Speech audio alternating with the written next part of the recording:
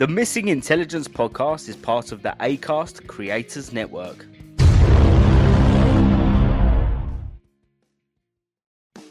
Could you imagine a chat between Ray Winstone and Harry Redknapp? You'd need subtitles, not a hard H in sight between them two. It's all Harry, you are Harry. Soft R's. You want some water, Harry? You want some water? Welcome to another episode of the Missing Intelligence podcast. My name is Michael Hobley. I'm here with Joe Barker. We're just two mates with a lot to say, but no one to say it to. Joe, how you doing, mate? I'm good. Yourself? Yeah, not bad. I didn't get home last night until about half three in the morning. Don't so stop out. I know. So for those listening who don't know, I am a drummer in a amateur band, and the band that I play in is actually the theme music that you hear for this podcast is that band. So if you do want to go check them out, the band's called Simmons and the Stags, and the song that we use for our podcast is called "Is It Over?" So check that out if you've got 5 minutes. And we had a gig at the Tramlines Festival in Sheffield yesterday. So I drove home at about 11 o'clock. Didn't get home till about 3 from Sheffield. It was so we had a gig on Friday in Finsbury, which went really, really well. There was a band before us, a band after us, both of which were bloody incredible. And then, yesterday we had on Saturday the Tramlines Festival in Sheffield, and we ended up playing a shortened set because of timings, because other bands were late and overran and all that kind of stuff. So we only were able to play 25 minutes instead of our 45 minutes that we were promised. And we played to about 8-10 people. So it wasn't great, but that's just the nature of fringe festivals.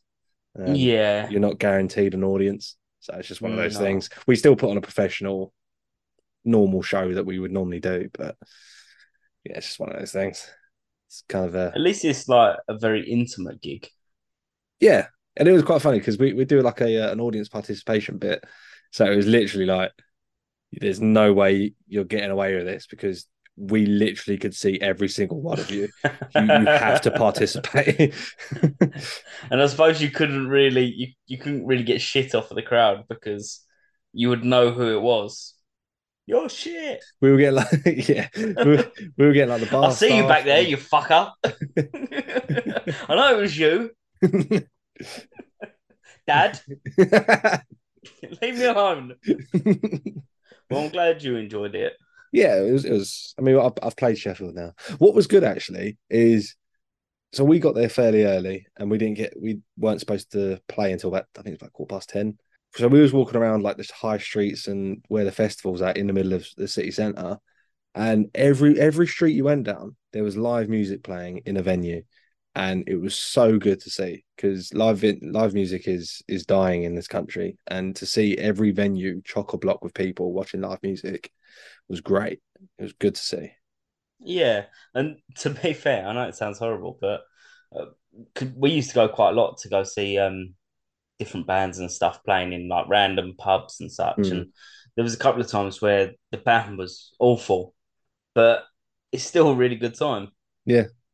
It's still a really good time. And this I've come to realize, so there's a bit of a stereotype that I kind of got open my eyes to, is Northerners, they have a lot more time to focus on creativity and music and stuff, so they become incredibly talented musicians or artists or whatever. Whereas in London, it's all like, the posh boys who just put money behind it, and that's how they do their creativity. Yeah, and I tell you what, every Northern band that I've experienced, like unsigned local band or whatever, because we did a little tour up north, were just fucking fantastic. Every single one of them, musically, so very talented, and I'm jealous. I wish I was that talented. It's the accent for me as well. Like there's certain bands, like Arctic Monkeys in particular, where you can really hear Alex Turner's accent coming through the song. It sort of adds another layer. And again, depending where you're from, like Yorkshire, for example, is quite a flowy accent, isn't it? Yorkshire, kind of, Yeah. So they've already got that kind of rhythmic way of talking. Yeah. So there's got to be something into that. I wonder if there's like some doctor out there of like linguistics or something has conducted Study. some research into it or so. I don't know. Yeah. Um, Well, we'll have a look on the internet and then we'll get back to all our beautiful fans. oh yeah, because we're going to become experts through the internet. Yeah. Yeah. How are you, Joe? What have you been up to? Not much to be honest, mate. I've been planning on getting down to the cinema for a couple of reasons that we'll be getting into a little bit further into the episode. Right. But haven't quite got around to it yet. I went golf today, done Nice. little 9 holes of golf. Oh, is that why you wear the polo? Is it? It is, yeah. I'm dressed for the occasion. I do like a bit of golf. It was very windy today though, and it didn't go too well, to No. be honest. You're blaming the wind, not your ability. No, it was definitely the wind. Oh, okay. Definitely Right. the wind. Oh, fair enough. I spent quite a bit of time in sand bunkers today, which I don't usually do. And because I don't usually get in the sand bunkers, I'm not very well versed in getting out of them. So that was a bit of a struggle. So while the rest of them were on hole 7, you were still on hole 1 in the bunker. There was a couple of times where the ball I picked it up and just launched it. I don't think you can get away with that in the PGA Tour. That's but handball, isn't it? when you're playing with mates, I think it was understandable. So you didn't have a great time today, then, Joe, with your golf? No, I did. It was kind of nearer the end that it started to go downhill a little bit. I had some good shots at the start. Got a couple sort of near enough or on the green on the first few holes. But yeah, my short game was off. I broke out the driver today. I don't tend to use my driver too often. My Big Bertha, I call it. Is that the one Yeah, what one's the driver? Is that the driver's the big chunky one. big chunky? Right. I thought Yeah, you always start on that. Start with that one. It depends on how far you're going. The Right. course that we've been to the last few times is quite a short course. Okay. It's only like 3 par, 4 par. So it's not really somewhere you would need the driver, but there was one hole where the wind was blowing directly at us. So I thought to counteract that, I'll just get something a bit Get the big boy out. heavy. And What does 3 par, 4 par mean? so that's how many shots that you would be expected to get it in. Okay. All right, that makes sense. Yeah, yeah. Fair enough. If you're good. If you could. Right. Yeah, I mean, near the end, I think I was getting like 8 shots on a par 4. It wasn't good. So what's your handicap then? I haven't got one. Is that how bad you are? Not.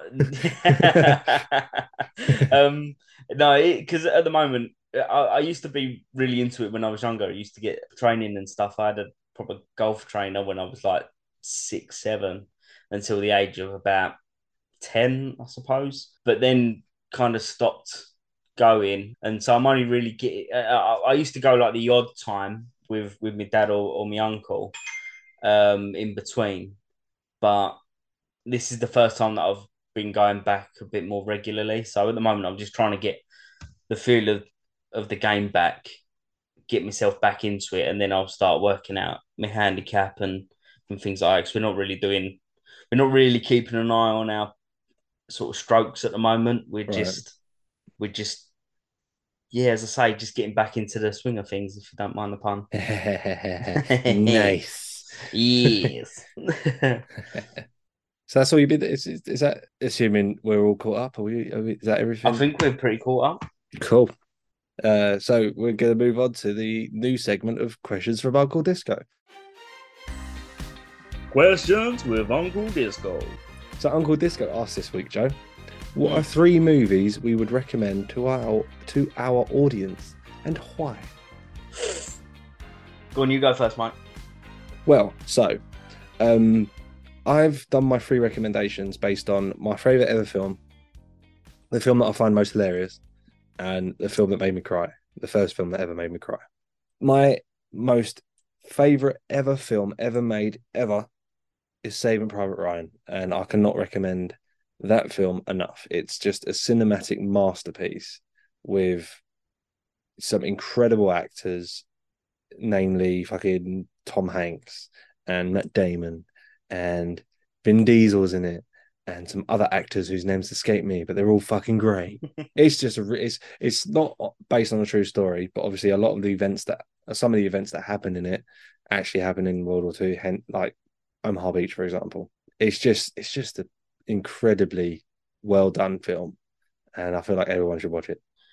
Yeah, whenever I think of that film, it's very gritty, and all I can remember is that scene on Omaha Beach, and you're very close to the action. There's a couple Mm. of really good moments as well. I say really good; it's horrible, but the attention to detail, for instance, when there's a scene, a part of it where someone's shot in the side, and the exit wound is through his drinking canister, Yeah, and you see the clear water coming out of the canister first, followed then by the blood. And yeah, again, it sounds horrible, but the attention to detail was just incredible. That's all I can really say about it. And mm, they really went into a lot of detail to make it gritty and to give it that realism and see how horrible it actually was to yeah. be in that situation. But yeah, no, incredible film. Um, that's my favorite ever film, and I highly recommend anyone who hasn't seen it to watch it. Even if you're not particularly into war films, that is just well worth a watch. Moving on to Team America, I understand why some people wouldn't want to watch it. I know it's not everyone's cup of tea, but I'm a huge fan of South Park and that kind of humor. And Team America is just I can watch it over and over again and still belly laugh at points. It's fucking hilarious. Yeah, I do like it. It's the puppet works really good. I'm trying to think of things that we can talk about Well, there's, that there's aren't so many true. Like the thing on the is, right? line. Yeah, no, yeah, because we can't exactly quote some of the songs, can we? No. Like some of the trivia is fucking hilarious, man. Like the whole reason why Matt Damon, all of his line, they had written lines for the Matt Damon character, but the reason why they changed it to him only saying his name, Matt Damon, is because when they were making the puppet, when they got the first like prototype through, they were like, this guy looks like he looks retarded, is the quote. So they just made the character retarded. Just Matt Damon.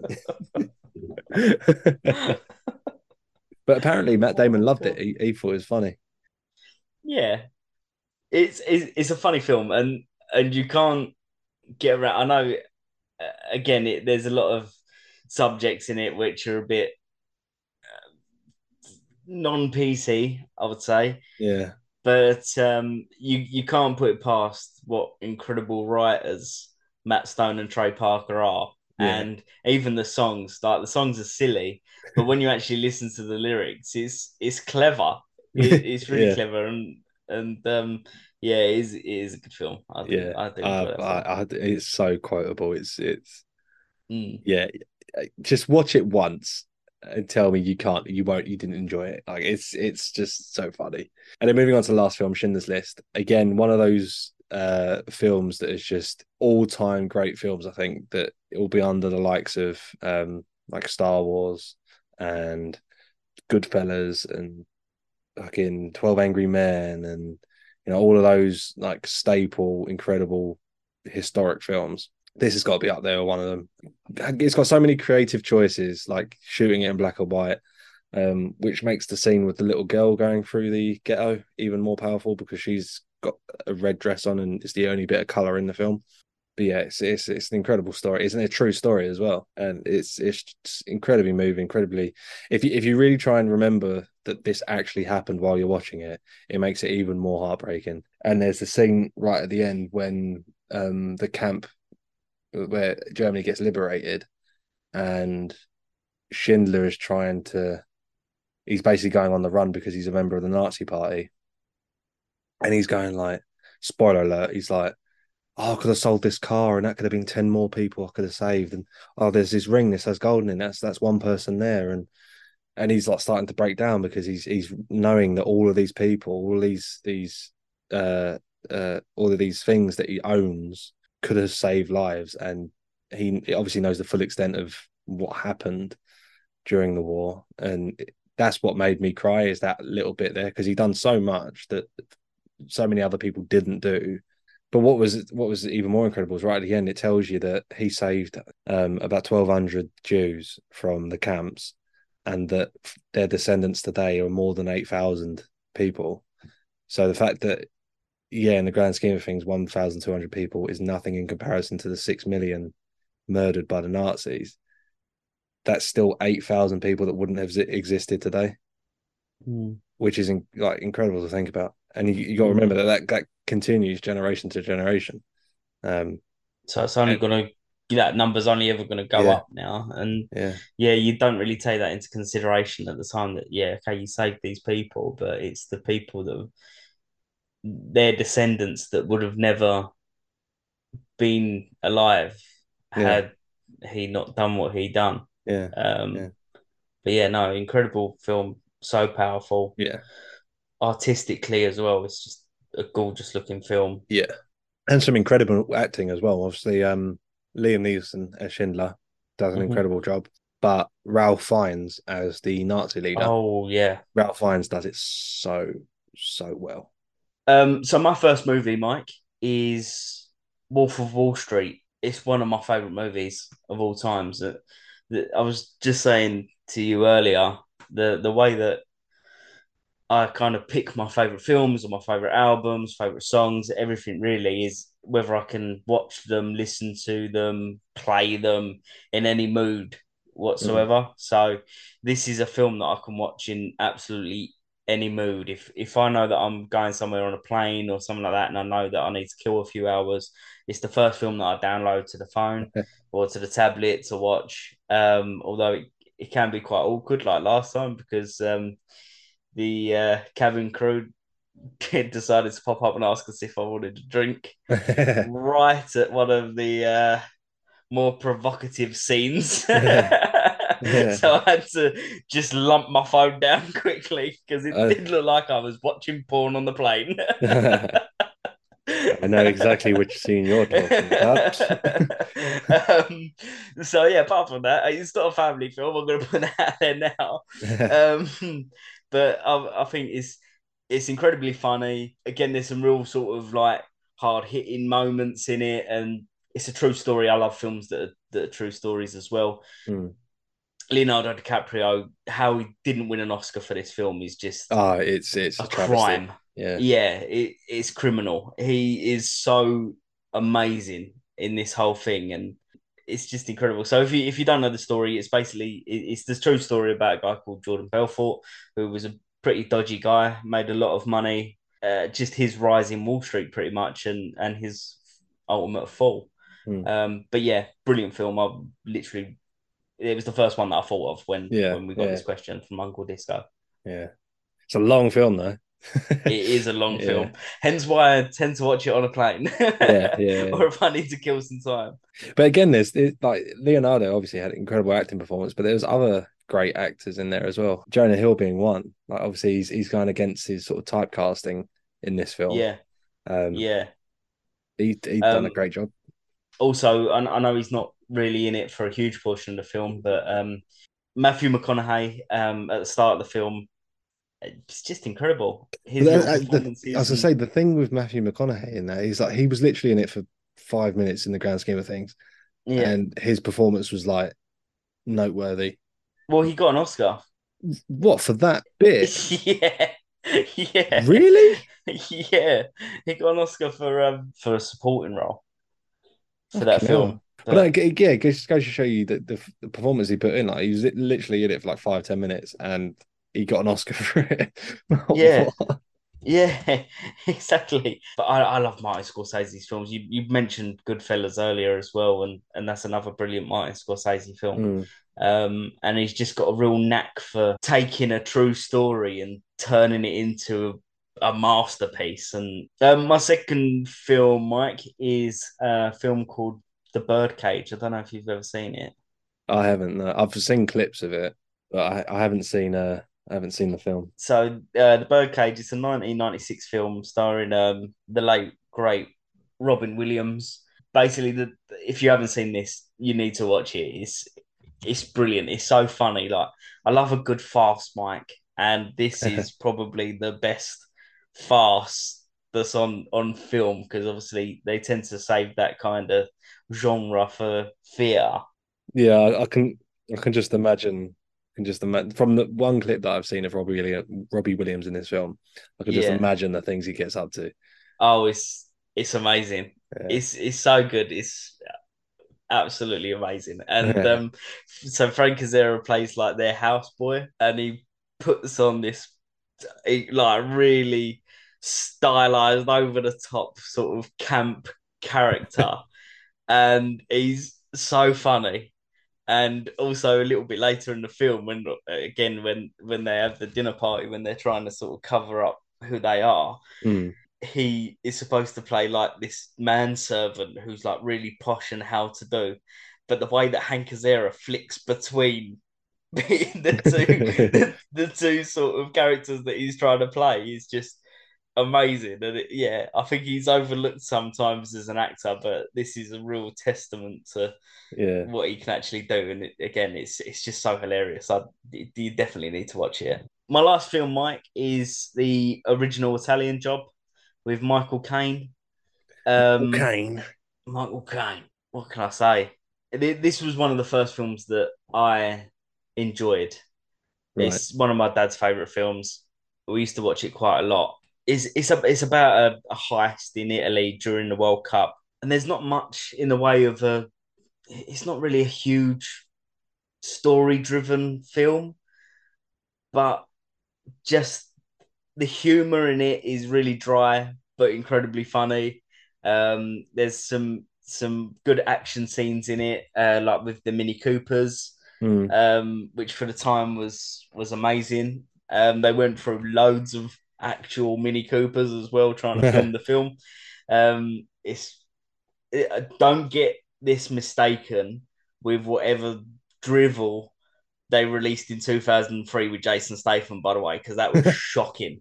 That is not the Italian Job, and I Yeah. think I'm going to start a petition to make that film change its name because it's shit.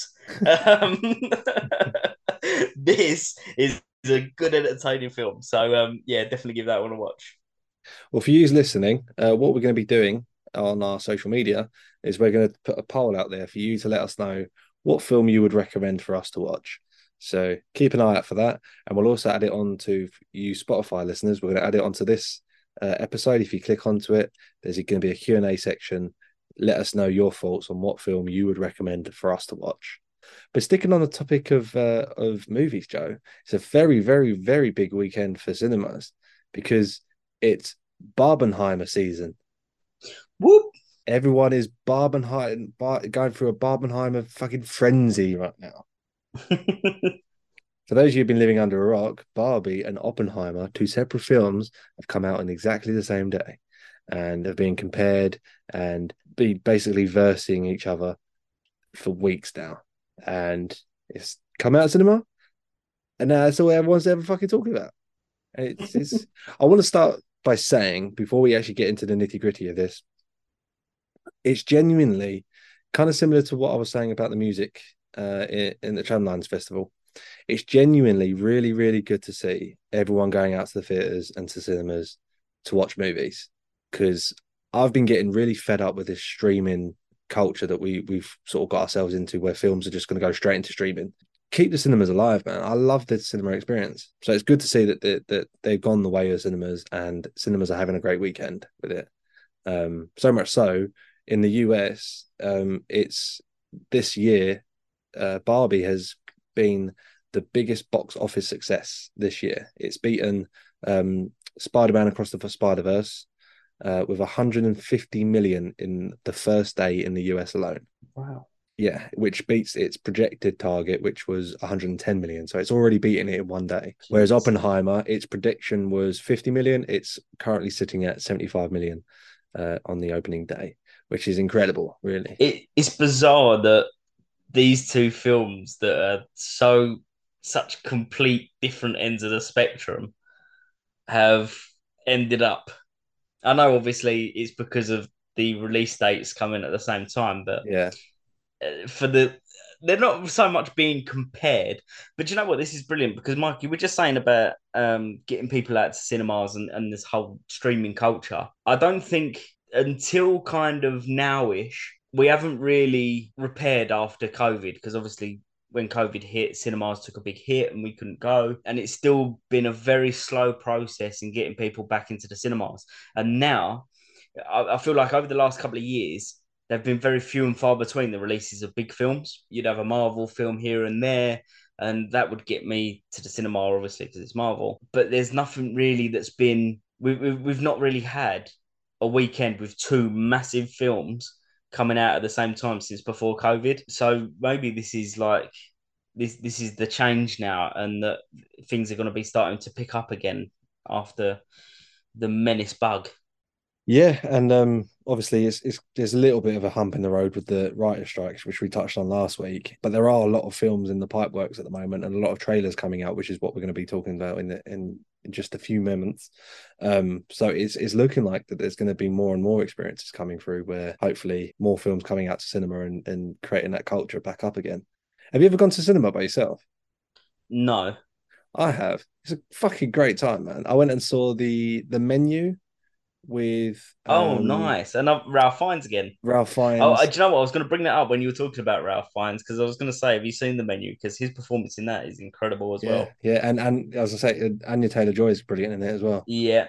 Who's obviously co-starring. Yeah, I went and saw that by myself, and I literally had the entire theater to myself. Oh, really? It was fantastic. Yeah, great Oh, experience. nice. I'm actually going to see Oppenheimer on Tuesday, not by myself. I'm going to go with my girlfriend. So I'm sure we're going to have a big segment next week about our critique of Oppenheimer. Yeah. I'm really, really excited for it. It looks like an incredible film. Yeah, me too. From all the trailers when it was first announced, I know Killian Murphy is an incredible actor as well. Obviously, Christopher Nolan, incredible director. Yeah, and another director that prefers practical effects. Practical effects. Yeah, Yeah. yeah. So I already knew about this film and already wanted to go see it, but then you start hearing the stories behind it, the fact that it's got the biggest explosion ever filmed on camera, Mm-hmm. and then all the reviews that have been coming out since about how incredible it is, and like you mentioned before we started, Mike, how people were saying that it's probably going to be one of the films of the century Mm. just because of how brilliant it is. And people, like, you hear stories of people coming out and they're just a bit down in the dumps in a way, like it because it really makes you think about this monstrosity Mm. that he created.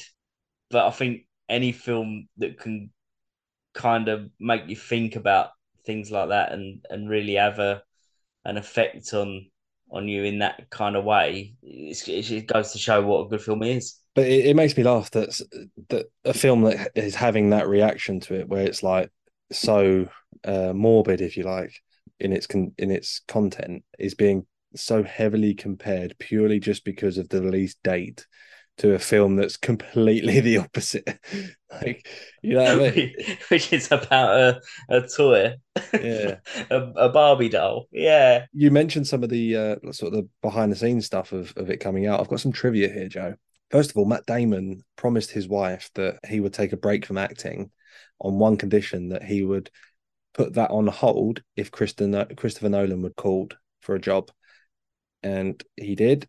Nolan offered this role as Leslie Groves, and he went on that. He put a hold on that acting break. Matt Damon also said that when he read the script for the first time, which was given to him by Christopher Nolan, he said he was flabbergasted to see that it was written on red paper and in the first person, which is a format he had never personally seen before. Essentially, how he wrote the script, because he wanted it to be heavily from Oppenheimer's point of view.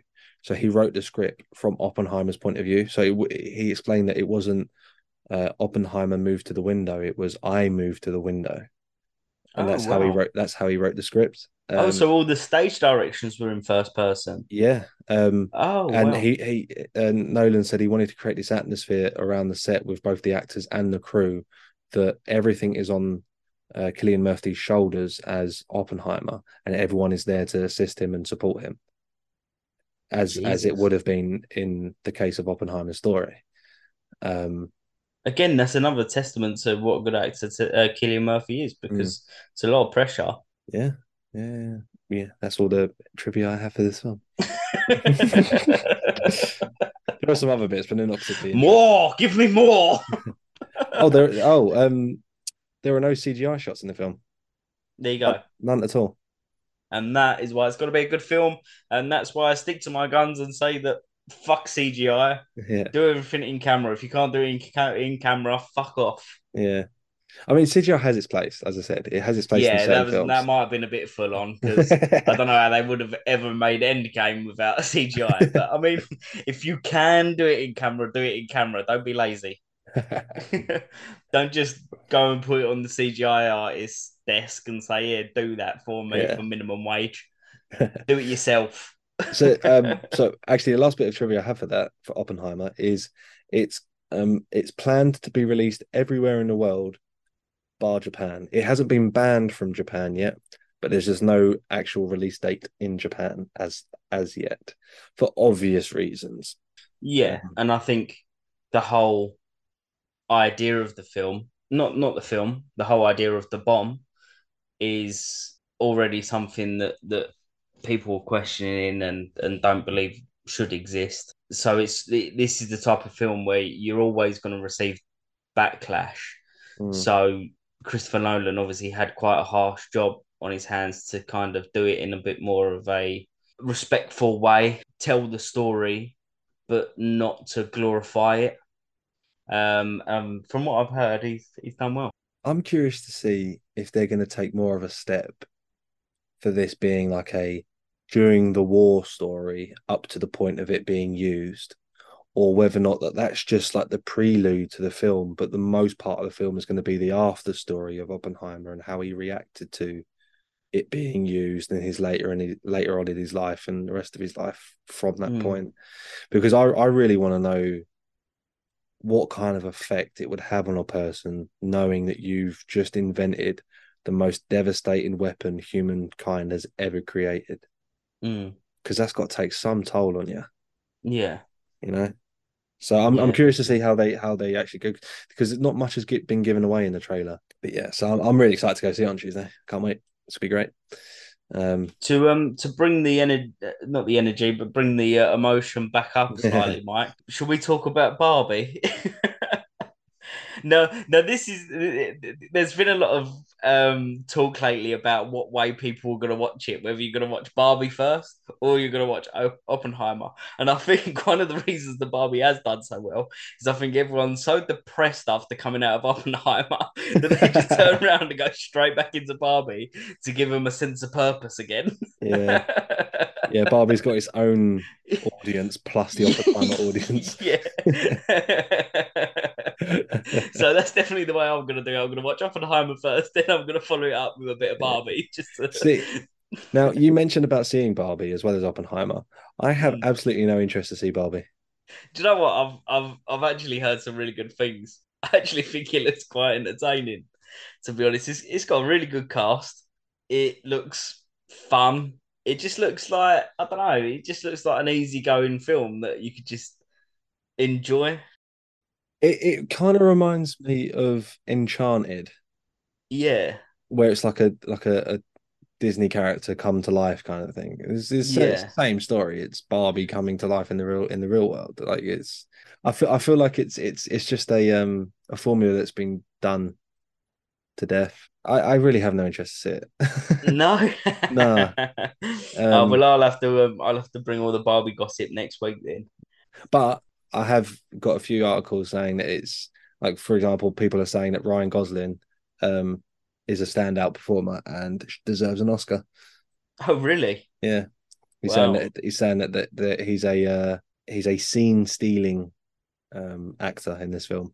Going back to what we were saying about Leonardo DiCaprio, how he didn't win an Oscar for Wolf of Wall Street, but then won an Oscar for The Revenant, which, in my opinion, wasn't a very good film.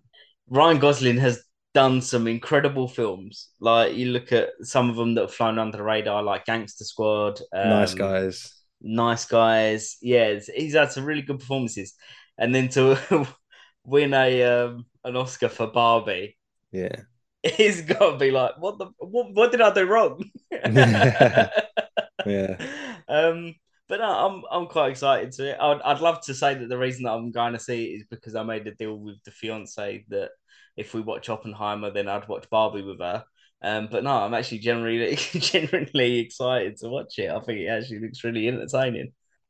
I mean, I'm sure it's going to be like light-hearted fun and it'll be just Mm. easy watching, but I think I'm just going to wait until it's streaming. I know I've just berated streaming services, but it's not something I'd want to go spend money on to watch. But I'll tell you what though, going looking at the trailer, obviously it starts off where they're in Barbie Land and then she gets given the opportunity to go into the real world and see what the real world's like.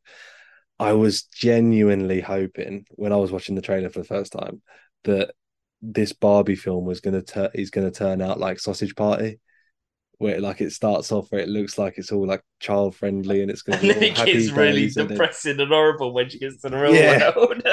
yeah. I was, It might well do. It might do because it's not like a kids film. is it not? No, What rating is no, it on? they've done it. I think it's a PG-13, Oh, but they've that's a gone. kids film. Come on. No, but they've directed or Greta Gerwig. She said that she's kind of done it in more of an adult theme, Okay. so it could well be. See, no, I actually saw an article of someone saying that they took their daughters to see it and they got bored during the film that they started doing cartwheel competitions in the theatre. Um, so I'm wondering whether or not that this is a generational gap film where the actual kids these days won't really know Barbie to the extent that our generation and older would know Barbie. So Yeah, I don't know if Barbie's actually still much of a thing these days. I think you can still buy Barbie dolls, and it's still quite a big brand. But like you say, I don't. It, a kid's more sort of playing Barbie games on the PlayStation, or are they Yeah, like?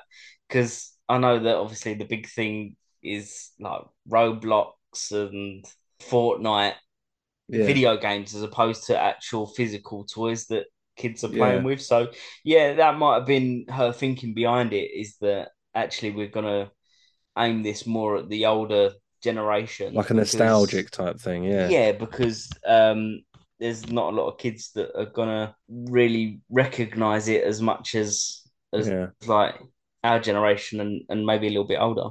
I have no idea about Barbie, like the toy itself. So I don't know Yeah. if it is still much of a thing or if it's more of like a collectible. I don't know.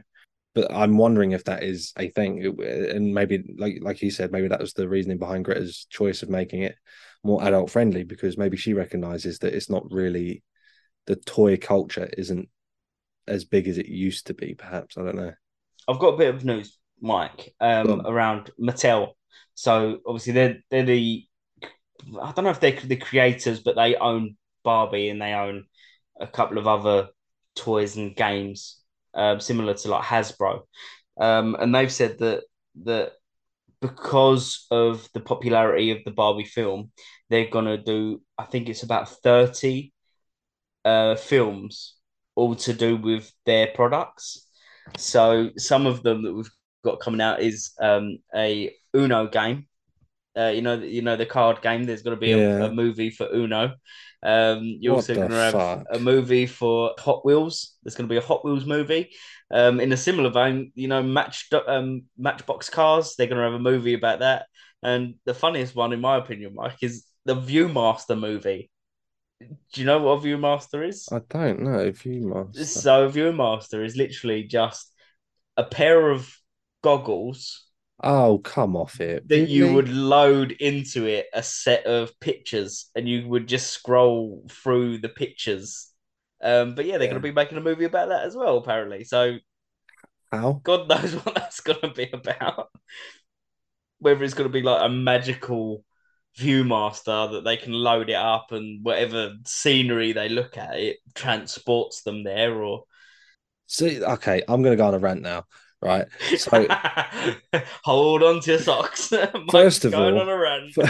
first of all, I hate this fucking rehashing culture that we have right now, where they're taking so many films from back in the day and remaking them. Right, just leave them as they were. Just get a fucking original idea for once in your life. Just leave what it's a set in stone bit of fucking history. Leave it there. Get a fucking original idea, you fucking lazy bastards. All right. And the next thing is, now that they've seen success in one thing, they're gonna fucking rinse it as much as they can with loads of other just how can you make a film out of Viewmaster and Uno? Are you joking? And fucking Hot Wheels, I can understand to an extent, but that's just going to be bloody Lightning McQueen all over again. Cars. It's just going to be that again. And then that goes back into the point of get an original idea, you dickheads. I Ah. think we need to make up a new segment called Michael's Ramblings or something like that. Mike's Rants. Oh, fuming, mate, fuming. You know what? I'm boycotting Barbie now. Fuck them. Fuck you, Mattel. We're not watching any of your films. You can stick your Viewmaster up your ass. Yeah, stick it up your ass to see where the sun don't shine, you fucker. I've got some trivia for Barbie if you want it. Yeah, Gordon. So according to Ryan Gosling, he accepted the role as Ken after seeing that his daughter's Ken doll was lying face down in the mud next to a squished lemon. He took a shot of the doll and the lemon and sent it to Greta Gerwig, saying, "I shall be your Ken. His story must be told." It's quite funny, to be fair. Yeah. I like that. The way he's just taking this emotion from the toy being stuck in the mud. Yeah, he's method, man. He's method. I would love that a story to come out like a little way down the line where he said, "So what I did is to get into character, I laid in mud for a week next to a squished lemon." Margot Robbie had one request to director Greta Gerwig. She wanted the slide from Barbie's house to go from her bedroom to her swimming pool, which I think is like a typical thing that you see from kids. It's like, oh, it'd be amazing if we had a slide to go through the bedroom all the way down to the finger. And Listen, I don't know about kids, but I would love a slide going from my bedroom to the swimming pool. Yeah, that'd be pretty cool. And I'm a grown man. I would like a swimming pool to begin with. Yeah, that'd be nice. So, Mike, you were saying about we've touched briefly on the films that have just come out, but let's have a look at some of the films that will be coming out in the future. We've had some new trailers from a couple of films. First one being The Haunted in Venice, which is the new Agatha Christie Poirot movie with Kenneth Branagh. First one, in my opinion, was amazing. The Murder on the Orient Express. The second one, The Death on the Nile, wasn't as good. So it didn't. It was. I don't think it was as good as Murder on the Orient Express. And I think one of the big things that got me hooked on Murder on the Orient Express, that's a bit of a mouthful, is Kenneth Branagh's performance. But then going into Death on the Nile, obviously you weren't being blown away by his performance because it's something we've already sort of seen and become accustomed to. But this one looks. So this one's taking a completely different angle.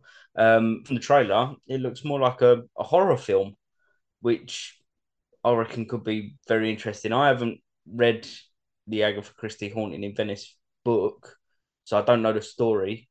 But this one looks a little bit more supernatural than the first two, at least again from the trailer. But do you know what? Yeah, it's really reignited my excitement for the character. Yeah, I mean, I haven't seen Murder on the Orient Express or Death on the Nile, but this trailer's really intrigued me for A Haunting in Venice. It looks dark and creepy, which is right up my street.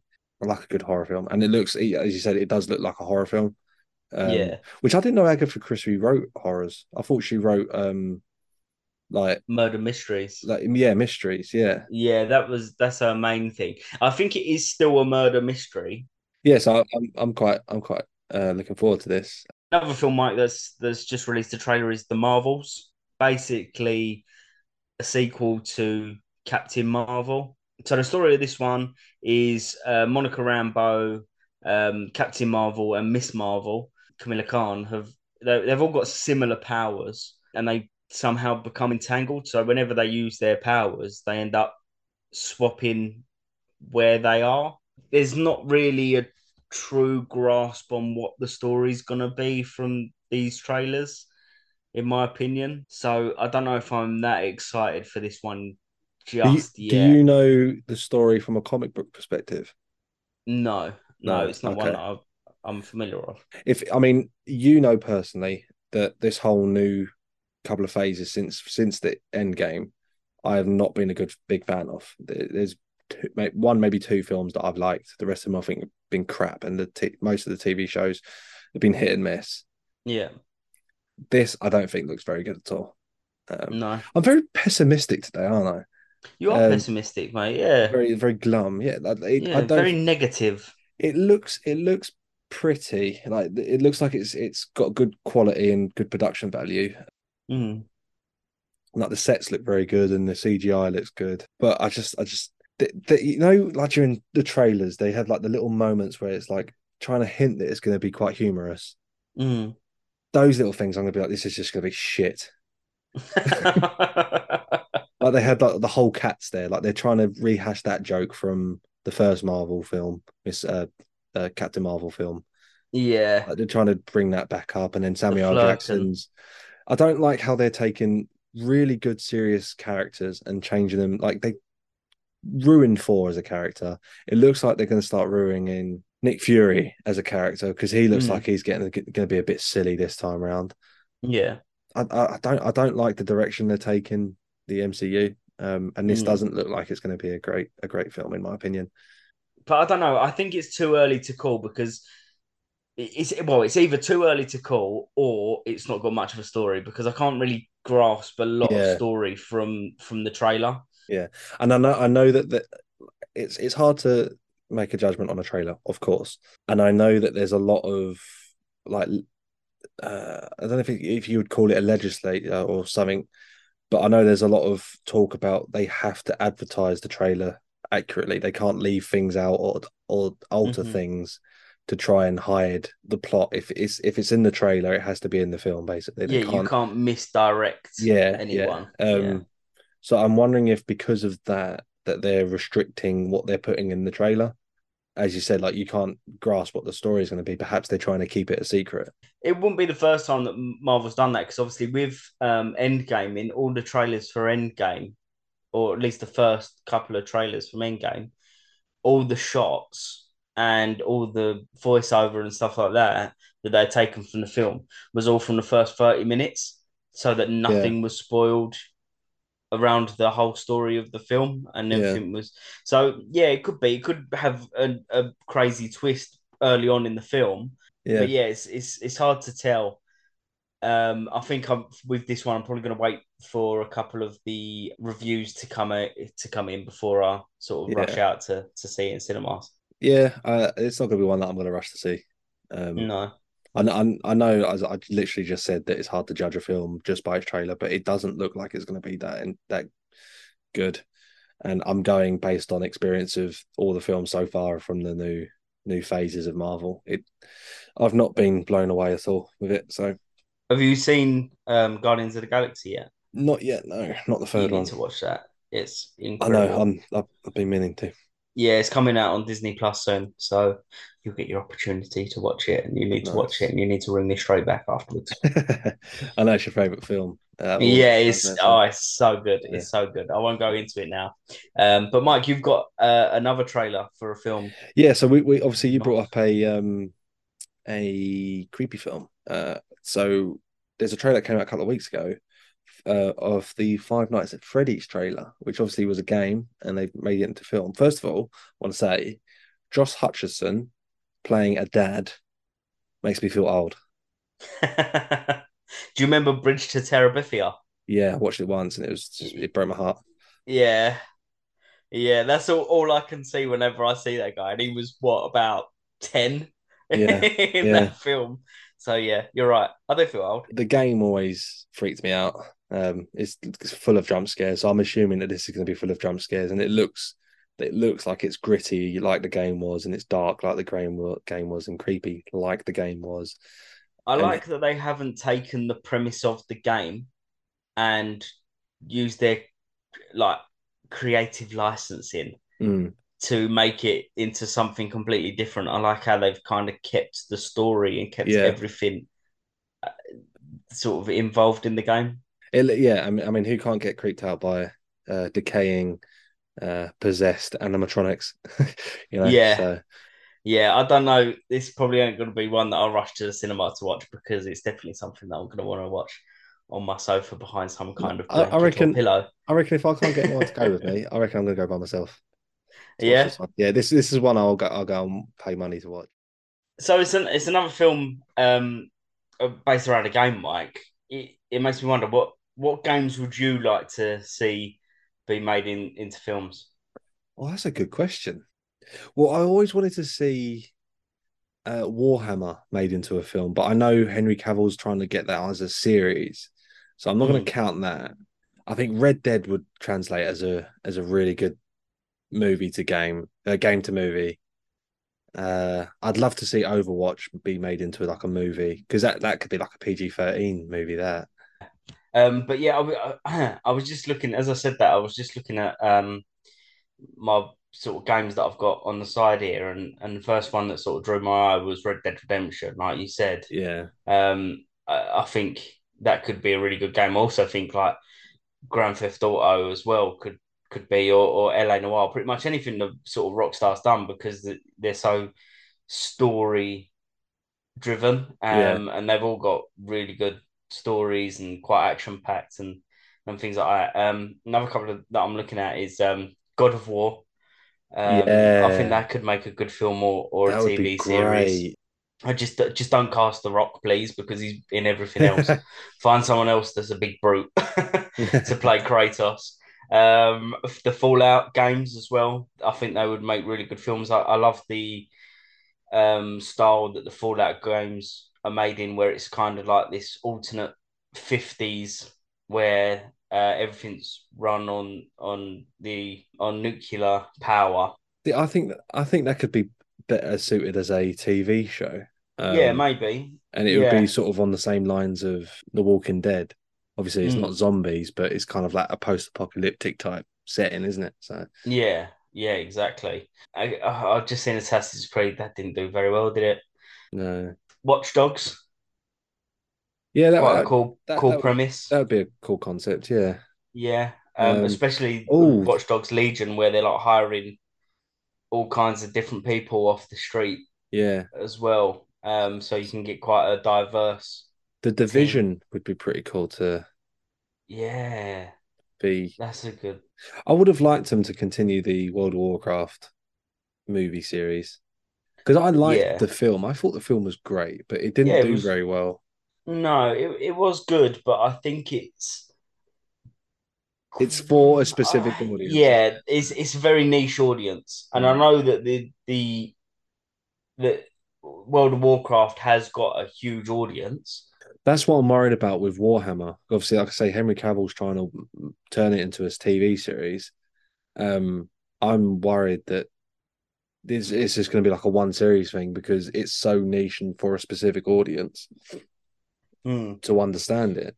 But it depends on how they do it because you look at The Witcher, like I would have said that that was quite niche, but then again, that's done really well off of its own merit because it's not necessarily just the people that are going to be that enjoy playing the games that are going to watch it. I Yeah, think if you do it in a way where it's all inclusive, then it can work in your favor.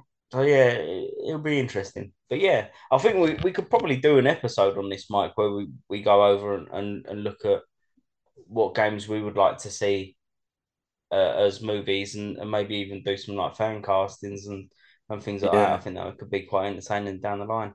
So, Mike, while we're talking about games, I've got a few bits of news surrounding new releases. Oh, go on. It's been San Diego Comic Con over the last weekend, and Okay. obviously with the lack of Marvel and DC movies that have they haven't actually gone to Comic Con this year for various reasons. So games have kind of taken a bit more of a front and center stage at this year's Comic Con. So a couple of the things. There's a new Spider-Man trailer for Spider-Man 2 on PlayStation 5 that looks incredible. They've just announced, in the trailer, we get our first look at Harry Osborn, and it looks like they're teasing Harry Osborn to become Venom. Ooh. So they have already showed that Venom's got to be in it, and they've also got the symbiote suit and certain symbiote powers as well that are going to be in the new one.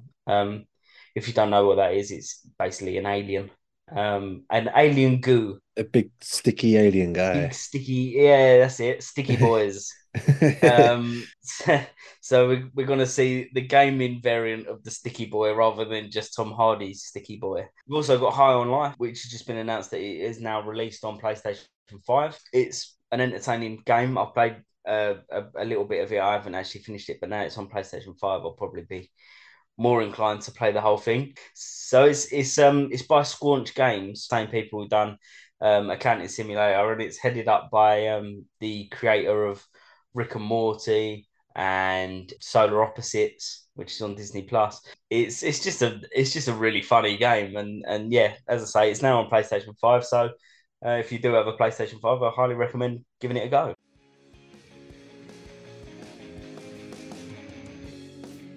Well, we're going to go on to sport now, Joe. Again, there's not a great deal going on. No, because it's kind of like the outer season for the football, and as you mentioned with the F1, which I know you got a little bit of an update for, Max Verstappen is just sort of just taken away. So we'll start with the F1, and then we'll get onto the football, which again there's not much to talk about, and then we'll finish off with the funny headline, which I've got a great one this time. So okay, there we go. So go on, yeah, the F1. What's going on? So me and Dana just watched the F1. It was in Hungary today because we're recording this on Sunday. Daniel Ricciardo is back, driving for AlphaTauri. Now, this is weird because they've dropped Nick De Vries mid-season. I'm quite new to Formula One, but I have never seen a team drop a driver halfway through a season. So that's interesting. And I'm kind of looking forward to watching Drive to Survive when the new season comes out, because I think there's probably going to be quite a lot of behind the scenes. The AlphaTauri haven't got the fastest car on the grid by any stretch of the imagination. They would have probably been looking to get points because I don't know if you're aware, Mike, how the point system works. If you're outside of the top 10, you don't get any points. Yeah. So they probably would have been looking for a points finish, but I think for his first race back, he's obviously shown that he can get a better performance out of the car than Yuki can. As you said, Mike, Max Verstappen has been running away with it, and he's extended that lead again today, coming first in Hungary, followed by Lando Norris, who this weekend and the previous weekend has actually been smashing it. I don't know what McLaren have done to their car, but it seems to be working. So yeah, the McLaren I'm really excited because I love McLaren as a team, and to see them back in a form where they're getting on the podium and actually putting up a fight against the big boys is something that we haven't really seen since the days of Hamilton being at McLaren. So hopefully this is a good sign going forward for them, to be honest. Yeah, Red Bull have just broken a new world record as well this weekend. Oh yeah. They've extended their successive wins to 12 races in a row, which is beaten, I think it was McLaren's record, which was 11. So yeah, the Red Bull have just been a cheat code this season. Yeah. And it doesn't look like there's any signs of them slowing up either. And I think they could potentially do the whole season at this rate. So on to the football, Joe. Yeah. On a previous episode, we were talking about the Chelsea and West Ham kits, and I was saying how I wasn't a great fan of the home kit that West Ham brought out, but they've brought out their new away kit, and I'm a very big fan of this. Although I still don't like the rounded collar, I still think it looks like a bit of a choker, but it doesn't seem to be as bad as the home kit. And I like the white with the claret textures, highlights. I don't know what you call them. sort of ribbons around the Like arms. And, trims. yeah, trims. Yeah. Yeah. Yeah. So they've done something on a kit that I haven't seen on a West Ham kit before. They've sort of blended in the badge with the kit, so they've got like a chrome outline of the badge and like the hammers and stuff. And it looks really smart, really sleek, really Mm. sort of minimalist, if you like. Yeah. And if you look at the non-sponsored version of the kit, it just looks lovely, and that's exactly the one I'm going to be buying for this season. Is the non-sponsored away Yeah. kit. I think the sponsored kit ruins it Mm, because with the big black JD badge and the big black Betway badge, it kind of loses the style that it was going for. yeah, yeah. But when you, like you say, when you look at the debranded version, I suppose, of the unsponsored version, Mm-hmm. it looks really clean and really tidy, and Yeah, just gorgeous, really nice looking yeah. kit. It looks like a classic kit. So Yeah, looking at a couple of the other kits, Mike, from coming up, they've just been announced. So you've got the new Arsenal kit, the green and black. oh yeah, I don't. Is it green or is it yellow? Is it? I don't know, It but it looks. is It looks jank. horrible. It's really horrible. I don't know what they were thinking. And you got the blue highlights, and yeah, no, not good. I think that was a swing and a miss from Adidas, and I think another swing and a miss from Adidas. I don't know if this one's actually been unveiled, but there was some leaked photos of Man United's away kit. Yeah. What is it's that? it's kind of like they went, oh, Arsenal have the worst kit of the season, and they're like, We'll top hold my it. beer. Yeah. And the last bit of football news that I have, Joe, is the Mm. England Lionesses are off to a good start in the Women's World Cup. They had a 1-0 win against Haiti, and it took a 29th minute penalty from Georgia Stanway for England to secure the win. And I'm sure me and you will keep a keen eye on how the Lionesses get on in Australia and New Zealand, and see if they bring football home again like they did with the Euros. Well, yeah, I'm really looking forward to this World Cup because they did such an amazing job at the Euros. I know, obviously, now you've introduced the likes of Japan and America. They've been real powerhouses when it's come to the international football. But England looked good at the World Cup. Yep. Haiti are a decent team, so a 1-0 win. All right, it doesn't look great on the surface, but I think it's a brilliant start. Yeah, and considering we're missing a couple of names, particularly our captain, it's good that they're pushing through with the hard fought victories. Yeah.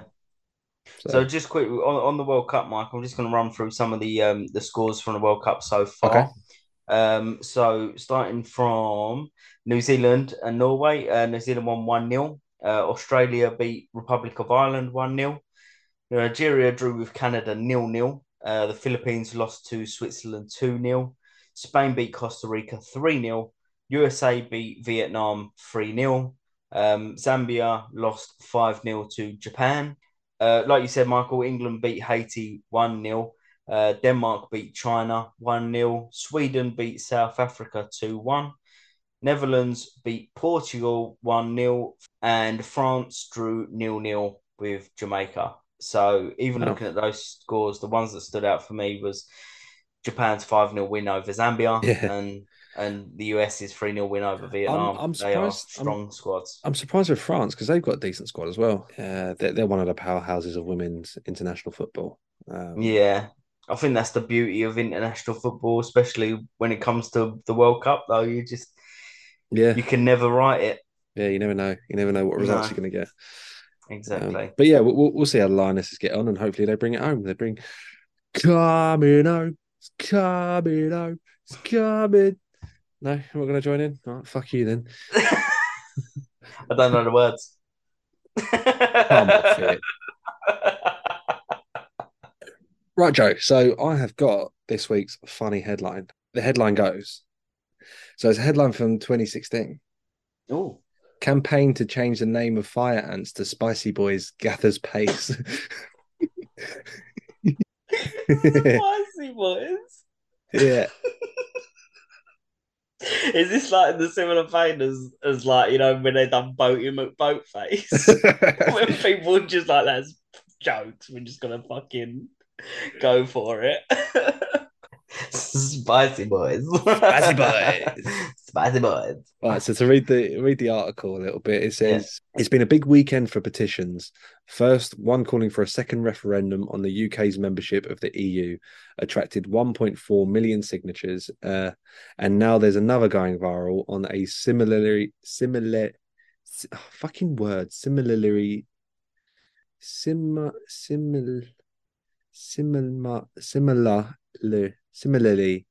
I can't say it, man. Similarly. That it sounds so weird. Similarly. Okay. Similarly. And now another is going viral on a similarly important topic: the rechristening of fire ants to their rightful name of Spicy Boys. It's 2016. There are 36 genders. Beyblade might be the new Olympic sport. Why aren't we calling fire ants Spicy Boys? Says the petition.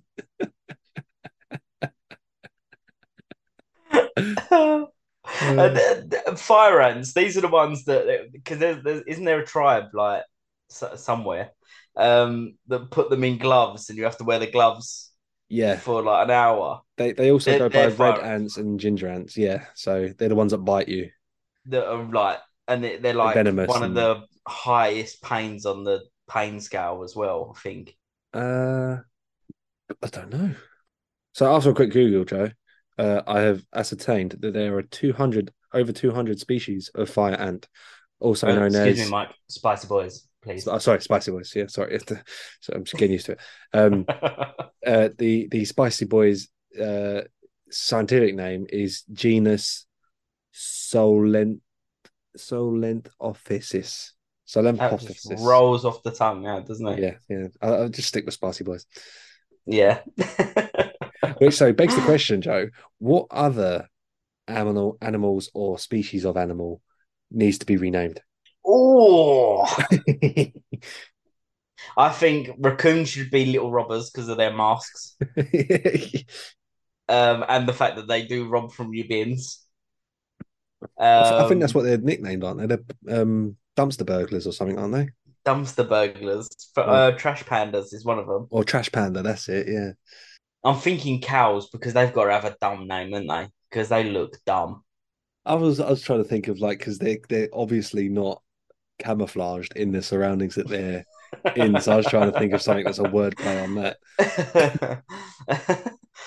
What about thick boys? Thick boys. We got spicy boys and thick boys. Thick boys. I'm thinking like foxes should be like screamy boys. Yeah, they're harrowing. I remember like one of the first times that I heard a fox. I was on my own and I heard it screeching, man, and I was like close to calling the police because I fully thought someone was in trouble.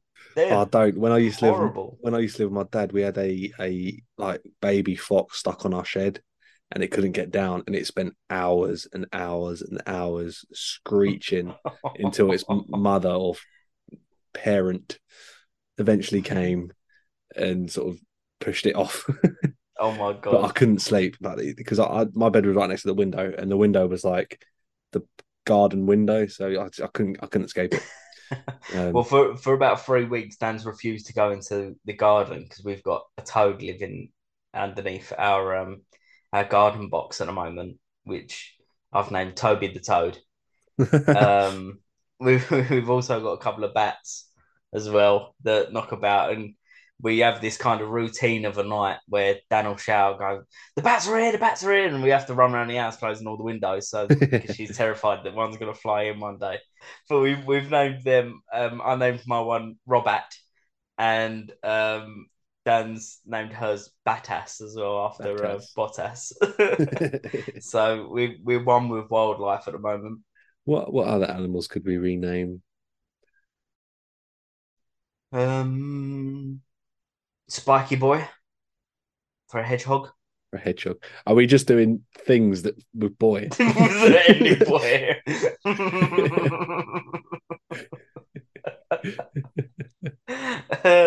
Slimy Boy for a slug. For a slug. Sticky Boy. Sticky boy with a hat. Snail. Is what, a snail? Mobile sticky boy.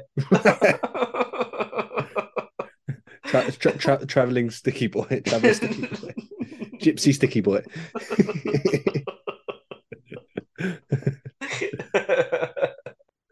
Sorry, just to quote the person who created this petition, it's taken too long for this issue to be dragged into the public eye.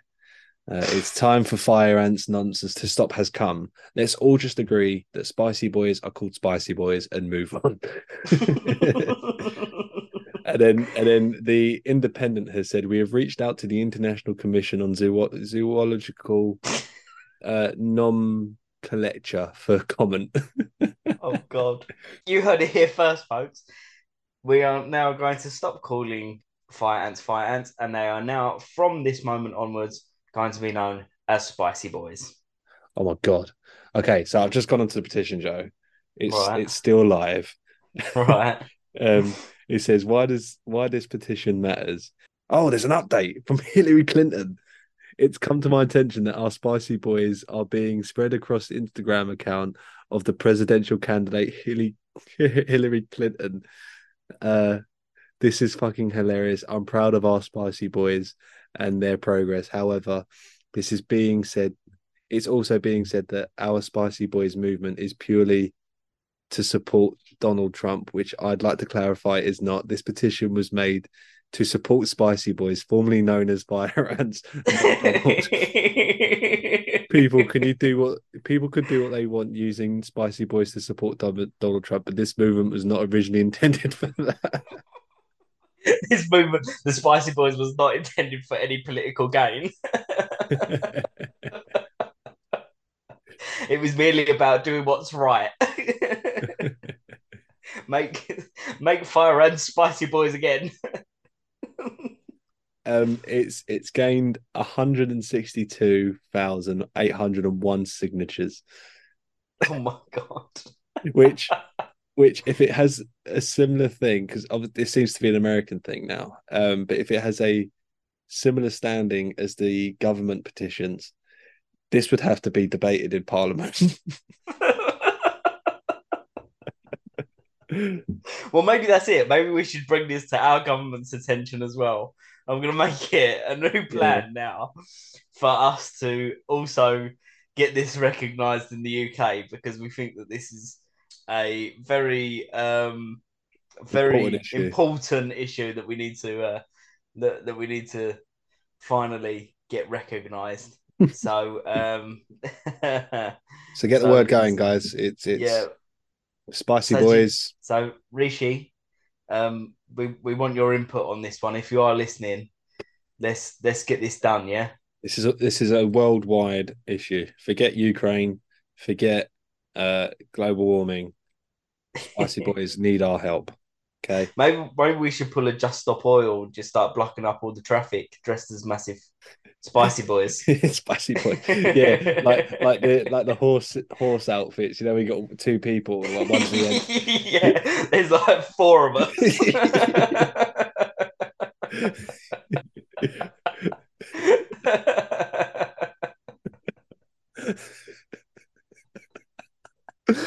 I'm just picturing it. It's going to be like like the Chinese New Year with the dragons that they got. It's going to be like that, but it's just a big spicy boy. Oh, we can have a ceremonial parade every year, the spicy parade, just to celebrate the spicy boy. I think we need to do this. If not, we have to do like the London Marathon or something. Oh. Well, on that note, Joe, let's go and get this petition signed off in Parliament. Should we go do that now? Let's go do that now. Cool. Well, thank you everyone for listening. We've got a very important social issue to deal with now, and we'll keep you updated as we go on with that. We hope you enjoyed today's episode, and like I say, keep an eye out for all of the polls that we'll be putting on all of our various social media accounts. And as we said last week, do get in touch with us. We will respond, and we will probably bring it up in future episodes. So get on to us on all of our various social media accounts and join the chat today. Anything to add, Joe?